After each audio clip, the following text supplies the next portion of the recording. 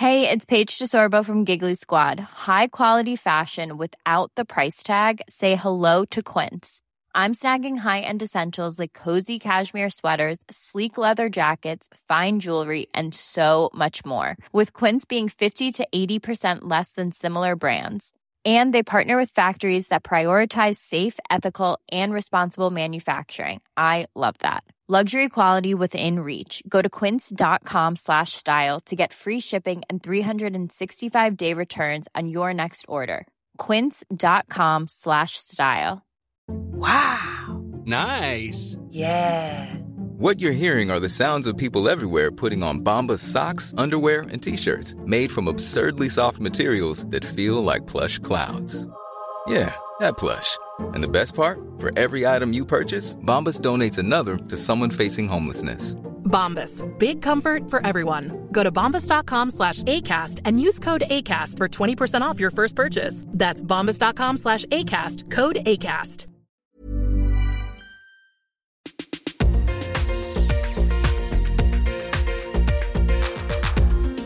Hello, I'm Steph and this is the Don't Buy Her Flowers podcast. I wanted to start with a massive thank you. I've had so many messages about the last two episodes. The Dr. Karen Gurney episode on sex in long-term relationships and the Matt Frey episode on relationships and marriage. You may or may not know, but in 2014, before I started Don't Buy Her Flowers, I had a blog and I wrote honestly about motherhood and relationships and not really feeling like I knew what I was doing as a grown-up, and the response was really big at the time with people saying this is how I feel, and I just absolutely loved that human connection and the interaction that came off the back of that. And I've got a lot to thank that blog for, as it also gave me the confidence to leave my job and start Don't Buy Her Flowers.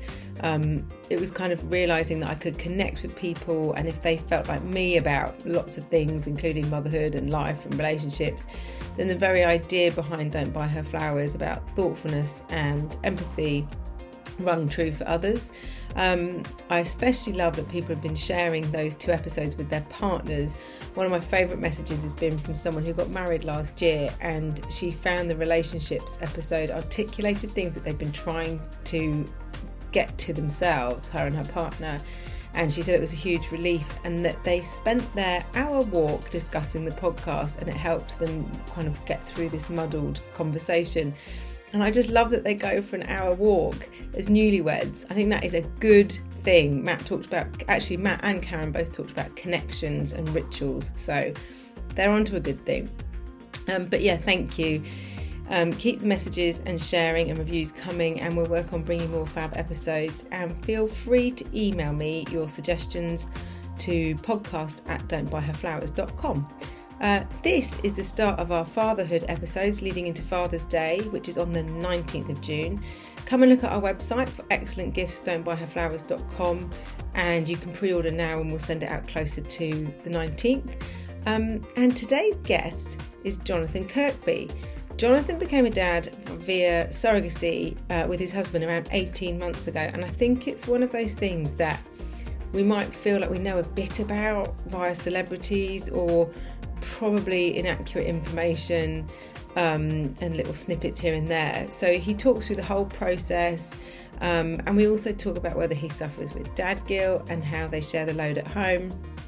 All really interesting. And we recorded this episode a few weeks ago, and actually Jonathan and his family are in America right now about to have their second baby.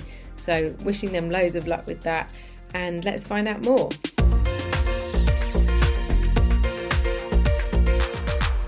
First of all, I want to say huge congratulations because you're having another baby. I must be mad. So you're going to have two under 18 months, right? That is correct. That's exciting. So how long have you got to go? We have 6 weeks left.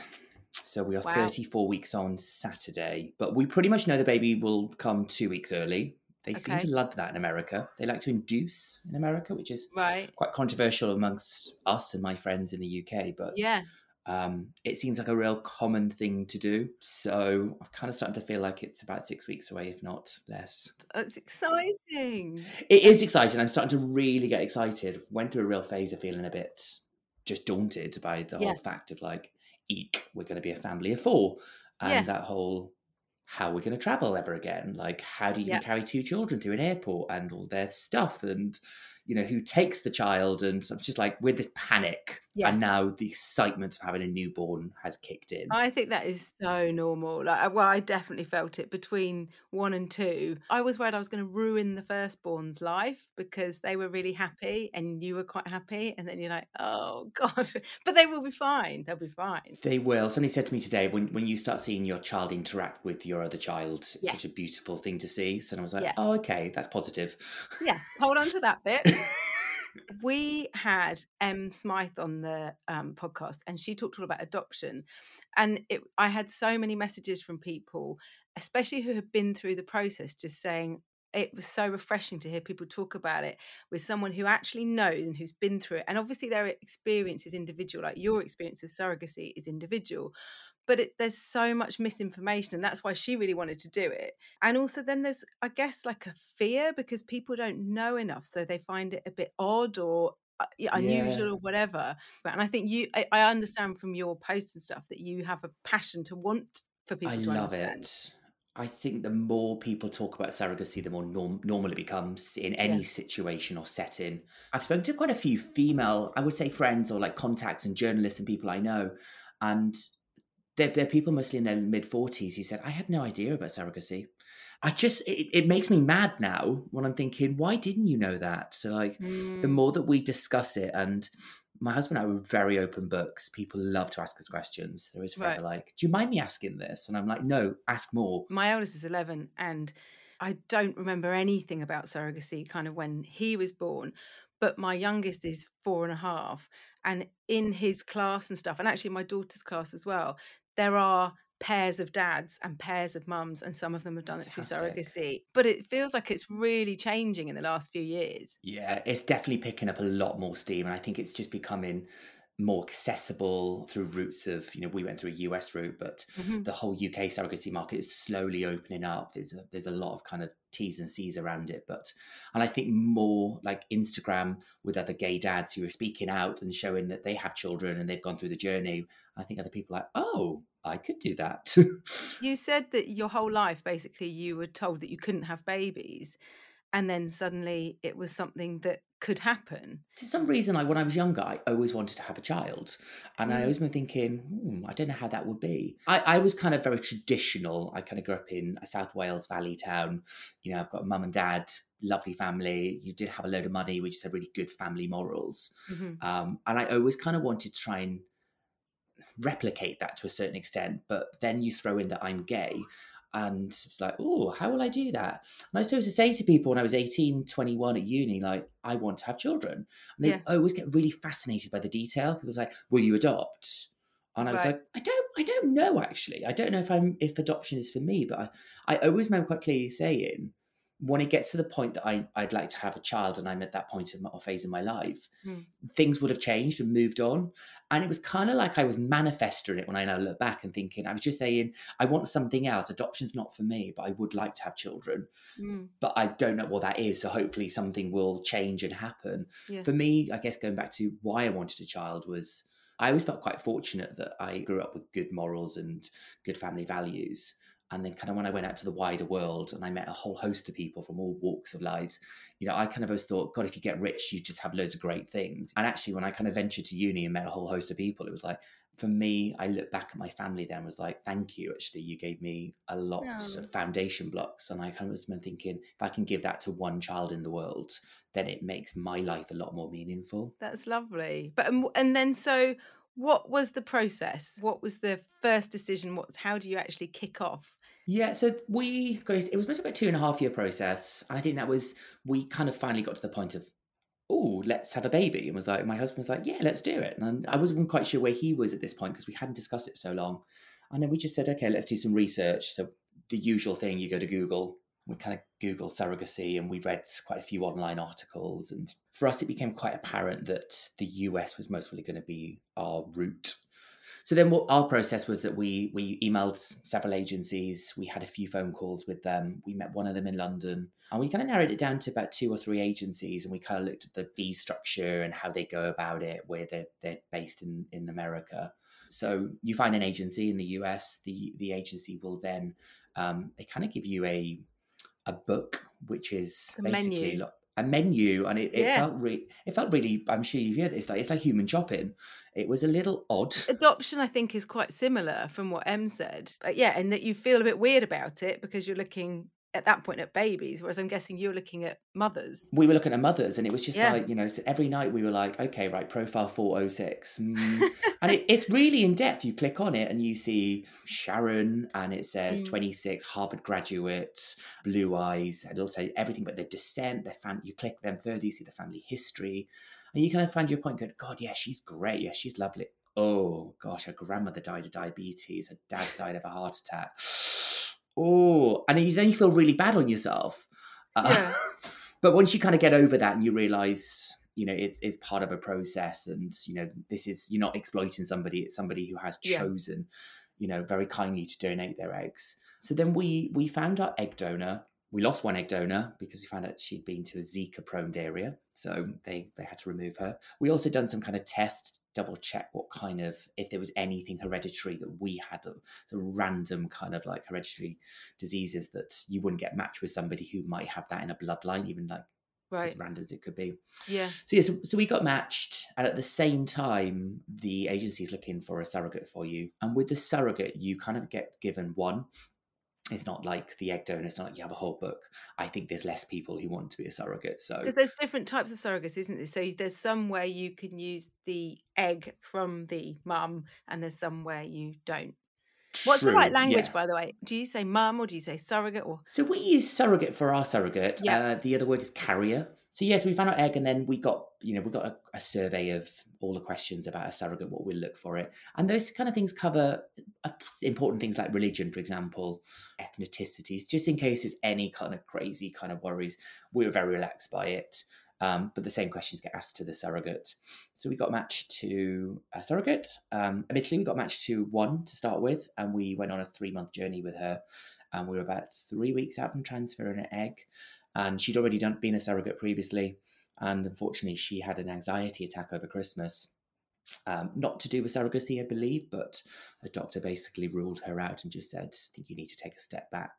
So that was a little bit of a fallback over that we found out that on Boxing Day. So that's tough, right? Because there's controllables in all of this, but that's another person to factor in, I guess, of how they're doing in their emotions and their life and everything else. That's hard. That's a really good question. And do you know what? That's the whole part of surrogacy, that you are out of control of somebody else. Like, you can't micromanage a surrogate, even though as much as you'd like to know lots and lots about it. They're in another country. They're in another relationship, another house. Lots of people always say to me, do you think your surrogate's drinking? Or like, what kind of food is she eating? What do you think she's doing? I'm like, I don't know. It's not helpful. Yeah. It's not. And, I'm very good at just putting things, we're quite practically minded and just being like, I've got to trust her. Like, we chatted, we spoke, we agreed to go on this together. And I don't want to second guess her. I just want to believe in her and trust in her and what she's doing for us. So it was, the losing the first one was frustrating, I'd say, but I'm a believer in fate, and I think everything happens for a reason. And we then got matched with our carrier, Stephanie, a few months later. I think it was actually a better match. We've actually got very similar outlooks, and we're also very similar minded. We're still quite practically minded. Yeah, that was kind of finding it. Again, it was agency helped, and the agency helps you with legal pieces. So you can do surrogacy in all parts of the world. There's places like China and India and Spain. Ukraine used to be a very popular destination. Yeah, I read that. And of course, the UK. The main factor that pulled us to the US is that the legal paperwork that's done before the baby is born is watertight. So there's no ambiguity of whose baby is this ever going to be. In the US, it starts around about 23 weeks where you start drawing up paperwork with the local courthouse. And as soon as your child is born in the US, as soon as it takes a breath, it's our responsibility. So mine and my husband's, we're on the paperwork. We go straight on to the birth certificate. Where when you do it in the UK, there is no paperwork drawn up beforehand that I believe of. What happens in the UK is that first of all, agencies are very harder to manage in a UK perspective because you can't do commercial surrogacy. So I could say to you, hey, Steph, would you like to have my baby? And you might say, yeah, I'd love to have your baby. And I can't say to you, can I give you X amount of money, 5, 10,000, 100,000? That's illegal. What you can say is, I will give you expenses. Yeah. What you deem as expenses is your term of expenses is very different to Mariah Carey's term of expenses, I'm sure. Well, I mean, it's not actually, so I'm very expensive. So that's why, yeah.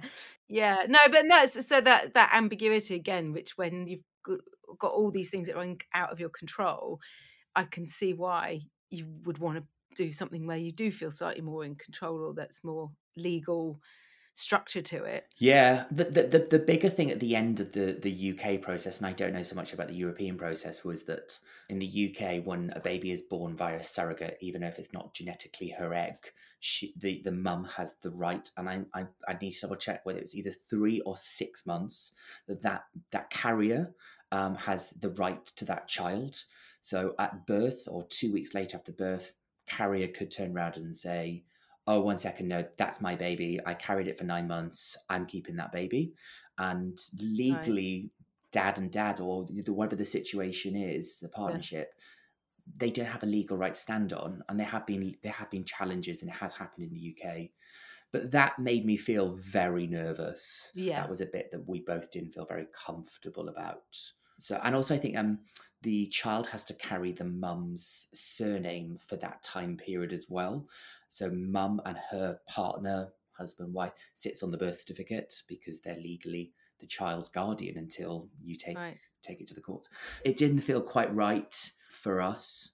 But I appreciate, I think the US is a more financial route to go down, where in the UK, it's much more, however you agree your expenses, then it's a fraction of the cost. My biggest aim really is that I hope that in a couple of years' time, if not sooner, we are able to have more surrogate agencies in the UK, and more people are doing it because, our surrogate loves it. She has a great time. Are there individuals doing it, or is it pretty much always through an agency? Potentially, I haven't heard of that. I met one surrogate in the US that was doing it privately in her area, and she was doing it for friends or friends of friends. Again, that just made me a little bit nervous because she was like, I'd be happy for you, but feeling out of control in so many other areas of a journey of surrogacy, it kind of felt like having that insurance policy of a legal document and an agency to help manage the situation should anything arise that you didn't feel comfortable with felt good for us. And so then your carrier was pregnant, and then you had the kind of wait. Did you spend quite a lot of time, because this was all during COVID, right? It was, yeah. Our carrier, or Stephanie, I should call her really, was the last transfer in the hospital in Connecticut just before they all closed down. She was an absolute trooper, Stephanie. Her flight got cancelled from the next day, so she literally got her husband out of work. They turned the whole life around in 6 hours, and literally got on a plane that day, a day earlier. Flew to New York. They got to New York. The car hire company was completely closed. The hotel had closed down. They just kept it was roadblock everywhere they went. But they made it from Minneapolis, where they're based, to get to our fertility hospital in Connecticut. And it all just felt like our life was spinning out of control back, in March. And you were back here in the UK. We were here in the UK, The stress levels must have been it was stressful for everyone at that point in our lives, let alone that going on. That's so big. It was a lot, yeah. Yeah. Did you go back and forth, and did you see her when she was pregnant? We had these lovely plans that we would go and see the first scan and be part of that journey and actually meet face to face. But the US was closed down for that whole period. So we done some Zooms. Obviously, WhatsApp is brilliant. So we just continually chatting and sharing. And we didn't meet until Wilder was born. Didn't he come 4 weeks early or something? He came 4 weeks early. There was lots of lockdowns happening around the UK. So I went to Mexico because I'd heard that if you go to Mexico and you do 2 weeks in Mexico, I could walk straight into the US. Right. So I went to Mexico as a backup. Our visa was going through with the US embassy. But I just thought, let's just get out of the UK because it was closing down again in the November. So I was having a lovely time in Mexico and, cycling around Tulum. My husband Ian was working in the Middle East, and we got the call of my waters are broke. And we're like, what? And I was supposed to be leaving 2 days later to kind of go and fly and get our life together and like start really planning. The plan was to get to the US, buy everything in this 4 weeks. I was getting there 4 weeks early, really. And it was just that kind of like, I wouldn't change it for the world. Wilder was born via Zoom, which to me feels very 2020. I couldn't change any of it. And I now just kind of think it is what it is type thing. So no. And how did you feel? How did you feel when you saw him? We didn't sleep all night on Zoom. We just kind of cried and just kind of watched him. And then when I got there, it just felt surreal. What was different for us is that we didn't have a pregnancy, and it was quite hard to try and find that. I think, when you have maybe a traditional pregnancy, dare I say that, mum or whoever it is carrying a baby and their partner is touching stomachs, feeling the growth, the kicking of legs, and, just preparing yourself. Yeah. If I'm honest, we spent 9 months in COVID, so we were mental. I was mental with work. We just pretty much, like most of us, all kind of got drunk at 5 o'clock in the evening and done quizzes. So we had this kind of like, it's COVID and we're about to have a baby, so our life we thought was going to be over. We just kind of had fun. So when he arrived, it kind of felt like this is the time to this was kind of our pregnancy, and we just nestled down, and we went from all of this, and you try and prepare yourself as much as you possibly can, and all of a sudden you've got a baby on you. And because Wilder was a month early, he had cables coming out of his head. He had about 9 cables coming out of him, so it was all a bit scary at the same time, but he just felt like the most precious bundle. After that process, and like you say, 2.5 years, and then all the different obstacles, that relief must have been massive. It was. I think feeling out of control throughout the pregnancy was hard, but I had to trust, the world or universe to a certain extent. But it was always still that nervousness. Every night I went to bed, I would count the weeks and be like, right, we're at 25 weeks, babies can survive at this point. So there was still that kind of like nervous energy of like, So I think when I just saw him, it was just like the emotions just kind of broke. Yeah. So, and then the three of you were just together for those 5 months. We were about 4.5 months. We spent a month in Minneapolis where he was born, and we just waited for him. He was in NICU for a week, and then we just spent a couple of weeks kind of getting him up to his birth weight or his a bit more weight. And then we flew down to Miami and spent 4 months there. The UK was in lockdown again, so it was like, why are we going to go back to the cold? Equally, we had some passport issues that wouldn't have come up if it hadn't been for COVID. The passport application got stuck in the kind of Midwest snow. Right. But it kind of became a nice kind of excuse, if I'm honest with you, because we couldn't leave. Yeah. And, our visa started running out, but we had to keep extending them. And it was kind of like, well, I don't really want to go home because everybody's in lockdown and our families are just saying it's really miserable here. And Florida and Miami their restrictions were a lot lower. It was beautiful weather. And I wouldn't change it for the world. Like I said, it was like our pregnancy. It really cocooned us, and it allowed us to work out who we were and what kind of relationship we was going to have with our child. And it was bliss. It was actually one of the best 5 months of my entire life. And I was so thankful, and we just kind of just smiled every day and just kind of just like lapped him up. And I think it was wonderful for him because he just had 100% of both our time pretty much. Just looking after him, smiling, caring for him. What did you do for the 5 months that you were over there with work? I was you run a communications agency, like with a team of how many? 18. There's 18 of us, and I was on a conference call 2 days later after Wilder was born, but that was just because it was needed and it was a real fun one. Because he was born in November, we went into Christmas period really, and Christmas was our kind of quieter time. January's pretty quiet, so we kind of had this first 2 months of like calmness. And because it was COVID and comms had some challenges as it felt like it was quite an easier time to step out. Where right now we've just had our best month ever in 11 years.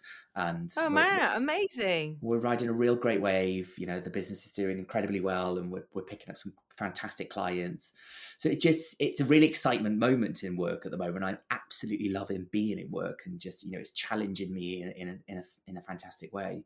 So there's a nervousness of like, how do I cut off from that? And I'm still I'm still deliberating in my head, to be honest. I think, in my head, I've got a month out, hopefully. I'll still check emails daily, and I'll be reactive. I think it's more when I get back to London, how do I sit still? Well, and how do you divide it between the two of you? We always said right from the start we'd be 50-50, and there was no we didn't want to kind of recreate who's mum, who's dad, because I just think that it doesn't work anyway, to be honest. So it was always 50-50 about everything we've done, whether that's work, life, but that's been very much our kind of direction in parenting, that both of us feel quite, not one of it. We're both pulling our own weight. And we're always, without sounding selfish, is always trying to keep us happy, keeps Wilder happy. Because if I get frustrated, 100%. And my life is like in chaos, then it means I don't spend quality time with him. And, I don't want to be short or shouting at him. Burrow is a furniture company known for timeless design and thoughtful construction and free shipping. And that extends to their outdoor collection. Their outdoor furniture is built to withstand the elements, featuring rust-proof stainless steel hardware, weather-ready teak, and quick-dry foam cushions. For Memorial Day, get 15% off your Burrow purchase at burrow.com/ACAST and up to 25% off outdoor. That's up to 25% off outdoor furniture at burrow.com/ACAST. Ever catch yourself eating the same flavorless dinner 3 days in a row? Dreaming of something better? Well, HelloFresh is your guilt-free dream come true, baby. It's me, Keke Palmer. Let's wake up those taste buds with hot, juicy pecan-crusted chicken or garlic butter shrimp scampi. Hello Fresh. Stop dreaming of all the delicious possibilities and dig in at HelloFresh.com. Let's get this dinner party started. Hey, it's Paige DeSorbo from Giggly Squad. High quality fashion without the price tag. Say hello to Quince. I'm snagging high-end essentials like cozy cashmere sweaters, sleek leather jackets, fine jewelry, and so much more. With Quince being 50 to 80% less than similar brands. And they partner with factories that prioritize safe, ethical, and responsible manufacturing. I love that. Luxury quality within reach. Go to quince.com/style to get free shipping and 365-day returns on your next order. Quince.com/style. Hi, I'm Daniel, founder of Pretty Litter. Did you know cats tend to hide symptoms of sickness and pain? I learned this the hard way after losing my cat, Gingy. So I created Pretty Litter, a health monitoring litter that helps detect early signs of illness by changing colors, saving you money and potentially your cat's life. Pretty Litter is veterinarian developed, and it's the easiest way to keep tabs on your fur baby's health right at home. Go to prettylitter.com and use code ACAST for 20% off your first order and a free cat toy. Terms and conditions apply. See site for details. Do you feel kind of that guilt, that dad guilt? Does that happen? I don't. Do you know what? I was thinking this earlier. I don't have dad guilt at all. I love going to work. To be honest, going to work is easy. The hard work starts when I get home, or when we get to the weekend. So going to work, I kind of skip down the road. So I'm like, I can do my job backwards. Guilt is meant to tell you something when you've done something wrong, but actually, if you're enjoying your work and your kids are safe and everything's been thought about, you shouldn't have to feel guilty. But it's just I think it's a overhang from something. People just assume it. So we had 3 days away. The first time in 17 months, we spent a day apart from Wilder, and people just continually ask you like, "Oh, do you feel guilty that you're away from him, or are you really missing him?" I'm like, no. I'm actually not. He's having a great time with his grandparents. He's having a better time than what he might be at home. He's having full attention from his grandparents, and it's important he has that relationship with them. Well, and then you guys get to focus on your relationship, which if you want to stay together, you have to. You really do. Going away, it was only 2 weeks ago, I felt like a human again. I was like, I haven't felt like this feeling for so long. It was like I didn't have to think about snacks or poos or nappies or clothes or, and even sleeping. I just slept. I didn't sleep with one ear open thinking, can I get a cry? We went to dinner, we made the most of it, and we just hung out. It was just like, this is what our life used to be. It was a little bit like, oh my God, I really like this. Yeah. Yes. It was like, shit, this too is late. what this was. We did not appreciate it. Well, no, especially not because you're having another one. I know. We just had that moment. We had that moment about 3 months ago when we kind of, was like, shoot, I think we're having another baby. My husband just said, I don't think we really thought about having a baby, did we? Just a baby in general. And I was like, I think we did. Like, we didn't just go to the Wetherspoons on a Friday night and get knocked up and a baby just popped out 9 months later. Yeah, you've had to think about it more than a lot of people. We went through, it was a good kind of like a year and a bit before we'd even like planted an egg, and legals and costs and all that stuff. I was like, we thought about it more than ever. I think, and what we realised, the comment came from, we're having another child and we've just come out of the kind of harder bit, bit where he's now 17 months and he's kind of becoming more of a human. I was like, shoot, we're going to go through all this again. And also, I think that's, again, this having two is a whole other, because when there's one, the two of you can divide and conquer, so at least one person gets to sit down and eat, maybe if the others, but again, I think it just changes as long as you kind of accept it. And once you've accepted it, it takes a little while, then it changes your setup a bit. Yeah, the two bit is, I'm slow, like I said, I think it's at the start, it's slightly daunting but exciting. So you're in the rush hour that we talk about. You've got, the two kids, business, both of you working, having to have those conversations like, well, I've got a call at 8:30, so you're going to have to do that. It's all that stuff it's a massive change. One thing about us is that we're very practical, and I think that's really helped us with parenting. We pre-plan a lot of stuff, so like we're going through so much in our head about like pushchairs, and we're quite far advanced. So I think when we get to it, it's already sorted. Yeah. And I think it goes the same for like our working weeks, weekends. We are trying to kind of be quite organised and practically minded about things. Another benefit is you don't have the hormones thing going on that maybe. And I'm not saying I was completely irrational at times, but I was completely irrational. I think that's a really good point that, we are two men. So, and, without trying to stereotype men or women differently, that, men and women are wired differently. And the way that we approach Wilder and our kind of setup, I think it's often quite different to a lot of kind of other setups, and we make it work for us. Have you faced any sort of discrimination or negative comment? Have you had any of that? Not massively. From a discrimination point of view, occasionally you get the second look in the street. Right. More so in the UK than the US, if I'm honest. In the US, people just come over to us and just be like, this is incredible. Oh my God, you're so blessed. You're so wonderful. Wow, this is incredible. How do you feel about that? It doesn't bother me. I think it takes a lot for somebody to say it. The reason they're saying it for is because it doesn't look normal to them. So I'm hoping that by seeing us and speaking to us and saying nice things, it's just like, people just want to talk to you in the US much more. So when we got back here, nobody really batted an eyelid and nobody really says anything to us. Not that I'm looking for it. No, but in some ways, like I say, in the school, Mabel or Frank come home and they'll talk about so-and-so and they won't kind of go, they've got two dads. It's not a thing.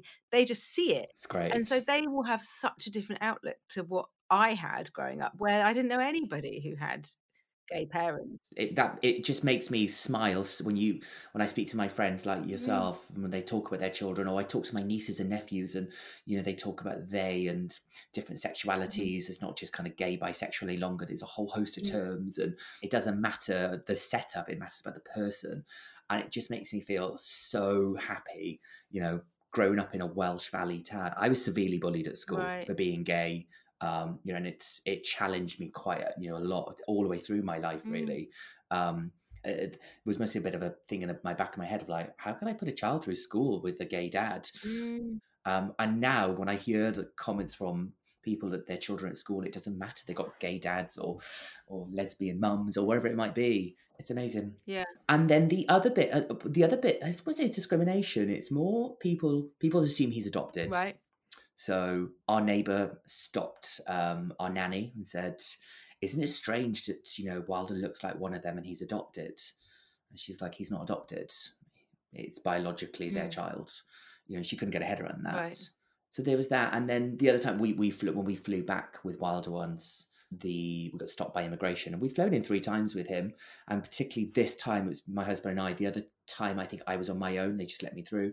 So they basically asked to say, whose son is this? And we said, it's ours. And I said, I've got the paperwork here, and here's his birth certificate. And we're on the birth certificate. And at the time, Wilder had his passport hadn't come through, but he had gone through the High Court in the UK to be legally British. And the guy was like, behind the counter. He was like, "Oh, this is really tricky, and this is a really awkward situation." I said, "Why? I've come in 4 times in the last 12 months." And he was like, "I need to go and speak to somebody." So off he went to speak to somebody. Somebody comes back and looks at us and starts asking all these random questions about neutralization. And I was like, "I don't even know what you're talking about, mate." And I was like, "He's our son." And he was like quite rude to us. And then he went off and they said, "You're going to have to come over to a room." So it was like that kind of dreaded moment. And, we just flown 10 hours on a flight back from the US. With a baby. And I was like, "Can I change my son's nappy?" And they were a bit like, "Well, you can do it here." So I ended up changing his nappy on the floor in the middle of the terminal.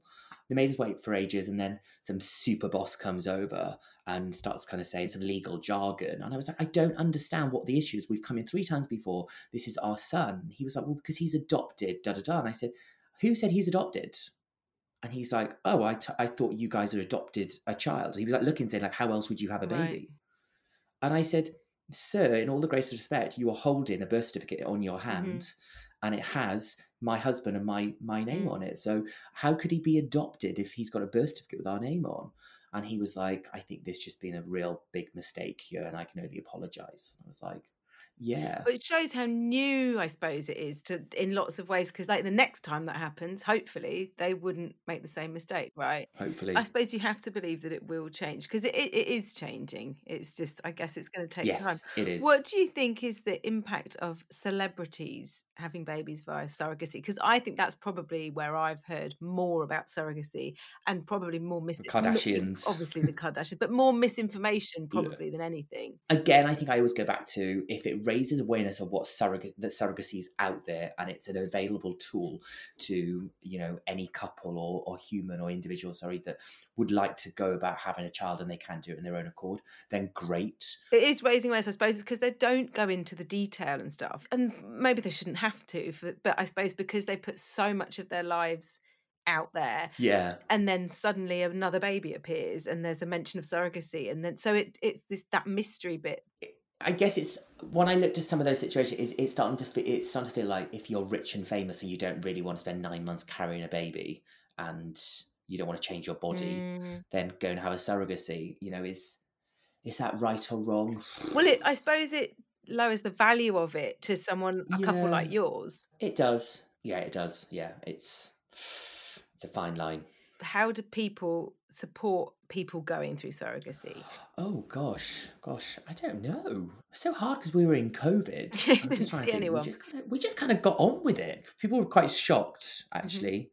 There was a bit like, "Oh, really?" Like, they just didn't. They just assumed that we'd kind of gone past that point. We were 38 and quite fun, outgoing people. So it's just been like, "Oh, you're having a baby," like, and I had a few friends just say, "Are you sure?" Like, and good friends do that. I think, question like, why, why are you doing that? And I think that's mostly a good point. Challenge. It's okay to be challenged by friends. Part of the reason why we wanted a baby as well was to change our life and change the direction of our life a little bit. I didn't kind of want to wake up at 50 on the dance floor at Pasha. To be honest, I would like to wake up at 50 on the dance floor in Pasha, but with nice, healthy children, at home sleeping. Being looked after by grandparents. Yeah. No, it's the clangers, I think, and just that nuance that people might not know of. Yeah, I think that for that, with the adoption thing, was for me, that always kind of gets my back up. Yeah. Of like, like, "Oh, it's so lovely you've adopted a child." They feel sorry for you, or like they feel like, "Oh, yeah, such a good thing to do," and somebody good for you. Yeah. Like, "Oh, look at the gays having a baby and helping the world." Oh. So, yeah. But I've got a thick skin. Yeah, honest, so it And what about the impact of being a dad on your relationship? Having a baby strengthened our relationship massively.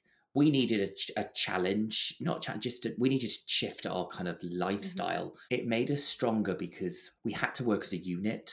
Before, we were kind of just off doing our own thing, coming back together for holidays and date nights and daytimes. But it's the fun stuff. Yeah, the fun stuff. Yeah, this time it was like, God, we need to work. But we had this thing where it was the hug, and we both had to kind of be mature and grown up about it. And was like, we need to give each other a hug. Even though I don't like you very much, I'm going to give you a hug. Even though I don't like you, but I know I need to give you a hug. Otherwise, we're just going to keep procrastinating. It's just going to keep going on in our head. And we just do that nice solid hug for 2 minutes or a minute or so and just be like, I love you. I do love you. Just remember that. It's okay. I love And that. we've never done that before. Probably didn't need to because you were too busy having loads of fun. A lovely time. Yeah. So it strengthened us, and it's so wonderful to watch my husband with Wilder and how he is and how loving he is, and their bond that they have and the funny things they do together. It's just, I see him in such a different way now. I see a different side to him, I guess, which is lovely. The other thing I was going to ask you, so I've interviewed lots of women who've talked about feeling overwhelmed as well as that mum guilt, but do you feel that overwhelm, and what happens when you feel it? I do. It goes through waves for me. I'm actually really good when I'm busy, but then there are moments, what I find is that my glass eventually gets my battery gets depleted because you're continually on.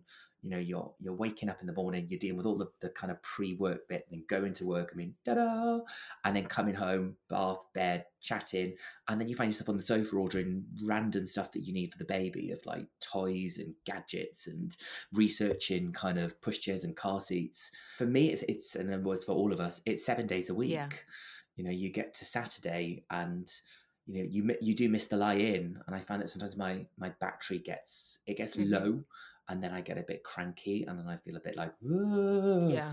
And then I'll go through a phase of that, and I think, no, okay, you need to pull yourself out of this, go for a run. Running became my saviour through the last 18 months. Going to the gym I used to love, but I just don't practically go into the gym any longer. It's so hard. By the time you drive there or walk there or however you get there, and then you shower and do your gym and come back, sometimes like it's 2.5 hours out your day. I'm like, I don't have 2.5 hours. Yeah, I do get that kind of that rush hour, but I'm trying to kind of keep an eye of when I can see it building up, and working out what I need to say no to. And it's sometimes thinking like, do you know what? No, I can't go to that event this week, or actually I need to go into work later, or I need to make sure I finish at this time. It's identifying that before it becomes a problem and I start getting cranky. I'm probably quite similar, and it gives you a buzz, and you're like, oh, look, da, da, da. And then it's just the one thing too much because you say yes to too much, and then it all crashes. You're like, oh yeah, no, I need to take some stuff out. I can't just keep going.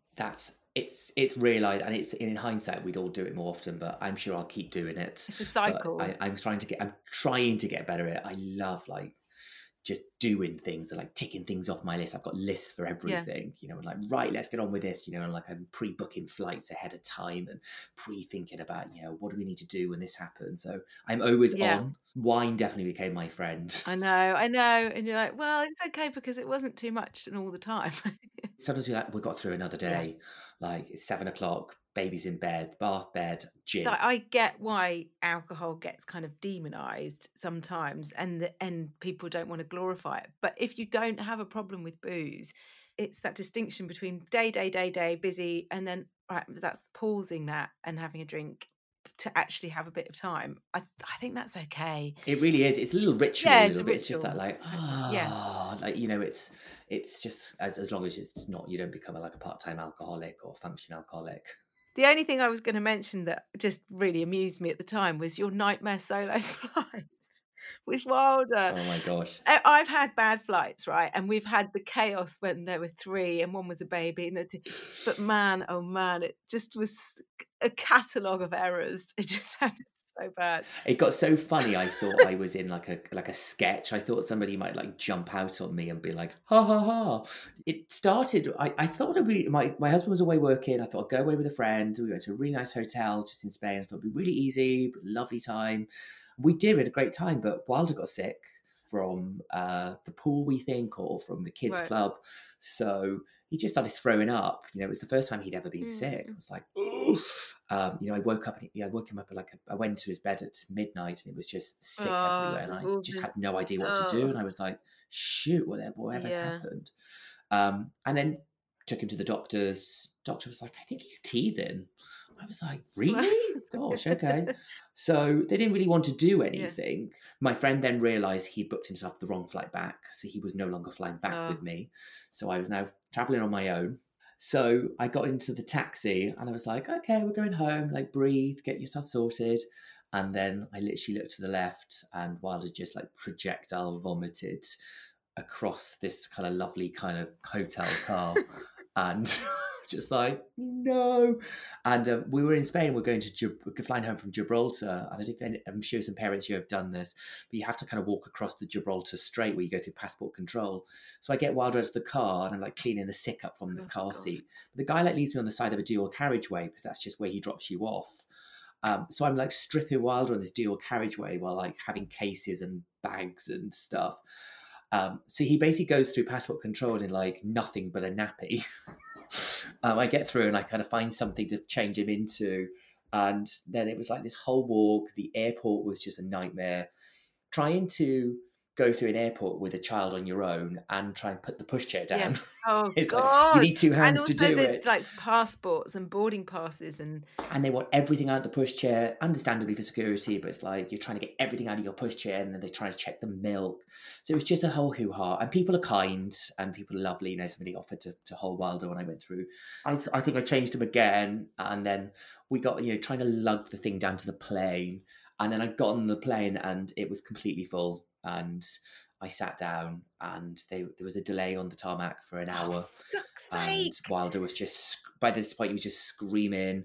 And I'd never seen him like this. He was just screaming and just being like, just not happy. Yeah. And the man next to me was some kind of like, not very parent-friendly man who just kept like huffing and puffing. And I just sat there thought, I don't know how I'm going to get through this flight, but I've just got to take a deep breath. I don't know why, but it really made me laugh when you wrote about having a coffee which got spilt and that you had a Kit Kat in your pocket melting or whatever. I just don't know why. Just like you were just trying. It's like, I can do this. I can do this. Like, yeah, I'll get a coffee and a Kit Kat and I put it down on the seat and then all of a sudden the seat just rocked and the coffee went all over me and I was like, I'll have my Kit Kat, as you quite rightly said, I forgot about that. And I pulled the Kit Kat out and it like melted on my linen shirt in the pocket and I was just like, okay, great. Fine. And he finally did sleep a bit on the plane and then woke up and then had some more sick.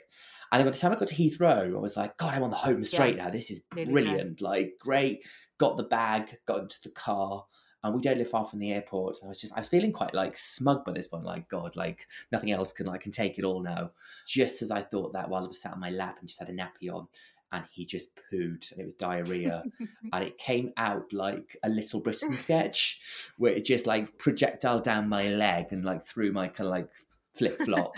And I just was like, oh God. And I just thought, right, Jonathan, think practical right now. You really got to sort this out. So I just I wound the window down and I kind of like went through the bag that was at the side of me and I just got my own clothes out and started to wiping my leg. And I wiped the floor and I just flipped the mat over on the taxi floor. And I just said to the guy, I said, I'm really sorry my son's blown off. And he was like, oh, don't worry. It's okay. Oh, man, no that could still be there. It could still be there. And I literally just like run out the car and just kind of run into the house. But also, I feel like everyone has to have that, whether it's in a car, like I've got a picture somewhere where two of my kids were sick at the same time, simultaneously, with one in the middle not being on like a nightmare car journey. Like it has to happen. It's your initiation. It does. And he's done it now. It's part of parenting, isn't it? And he's going to be coming over to America with you really soon. He's coming with us. Yeah, he totally is. Just meet his dear baby. Meet his brother, and I'm really excited for him to see his surrogate. We have such a great relationship with our surrogate, and we caught up with her in January. I think there's a lot of nervousness sometimes with the surrogate that they're going to get too attached to a child, and from our experience, it really hasn't. Stephanie is very practical, and to her, she was carrying a baby for us, and it was part of what she wanted to do to give back. We're excited to get back, and we're very close with the family, and she's got 3 boys herself. And I know that Wilder's now older, and I think he's going to love kind of seeing 3 older kind of kids running around. Awesome. Yeah, just got to get there. You're nearly there. I'm really excited for you, and it will be okay. I think the fear is worse than the actual. I was so nervous having my second, and then you're just doing it, aren't you? And it sounds as if the pair of you were working well together, so you'll be fine. But isn't nervousness good because it means you're thinking about it and digesting it and working out? Well, you give a shit. Yeah. Well, also, if you were just like, oh, yeah, I'll be fine, because I suppose the danger is you go, oh, I've done this before, it's going to be totally fine, then you might not have thought through any of it or had the conversations or just said, I feel a bit nervous about that. And then your expectations could be too high. I think everything with kids is about keeping expectations quite low, and then it's always a pleasant surprise when it's all right. This is true. And you've got 3. I don't know how you do that. My first 2 were 21 months apart, so not too dissimilar to your 18 months. And it was full on. Okay. But now they are close in age and they do lots of things at the same time, and they either fight or they get on very well. But when they're left to their own devices, they get on really well. That was part of the reason why we were just, let's keep it quite close to each other, because when they get to 5 and 6 or even later, they'll be such more, hopefully really close buddies, and they'll only be a year apart in school. So that was, rip the Band-Aid off now for later. Yeah. Because we're in having 2. There's no more. Right, okay. Is that what you said? No, I want. Well, I had a bigger gap, but I want another. And Doug kept swinging between, it's a terrible idea, and maybe. And then meanwhile, I got pregnant, and then we had a third. But we did have a bigger gap, and there's something to be said for the big gap as well. But I think if you have 2 close together, that also works. It all works. It's going to be just fine. Yeah. It will be. It's always fine in the long run, I always think. So yeah, thank you so much. Well, thank you. You broke my podcast cherry.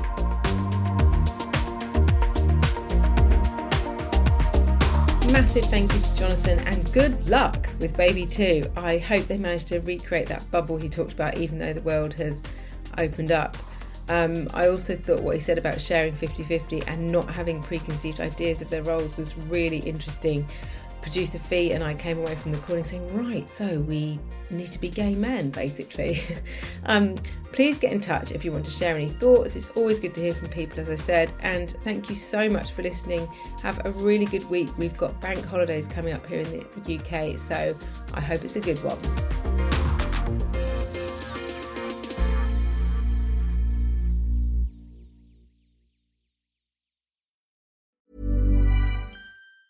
Ever catch yourself eating the same flavorless dinner 3 days in a row? Dreaming of something better? Well, HelloFresh is your guilt-free dream come true, baby. It's me, Keke Palmer. Let's wake up those taste buds with hot, juicy pecan-crusted chicken or garlic butter shrimp scampi. Hello Fresh. Stop dreaming of all the delicious possibilities and dig in at HelloFresh.com. Let's get this dinner party started. Planning for your next trip? Elevate your travel style with Quince. Quince has all the jet-setting essentials you'll want for your next getaway, like European linen, premium luggage options, buttery soft Italian leather bags, and so much more. And is all priced at 50 to 80% less than similar brands. Plus, Quince only works with factories that use safe and ethical manufacturing practices. Pack your bags with high-quality essentials you'll be wearing for vacations to come with Quince. Go to quince.com/pack for free shipping and 365-day returns. Imagine the softest sheets you've ever felt. Now imagine them getting even softer over time. That's what you'll feel with Boll & Branch's organic cotton sheets. In a recent customer survey, 96% replied that Boll & Branch sheets get softer with every wash. Start getting your best night's sleep in these sheets that get softer and softer for years to come. Try their sheets with a 30-night guarantee. Plus, get 15% off your first order at bollandbranch.com. Code BUTTERY. Exclusions apply. See site for details.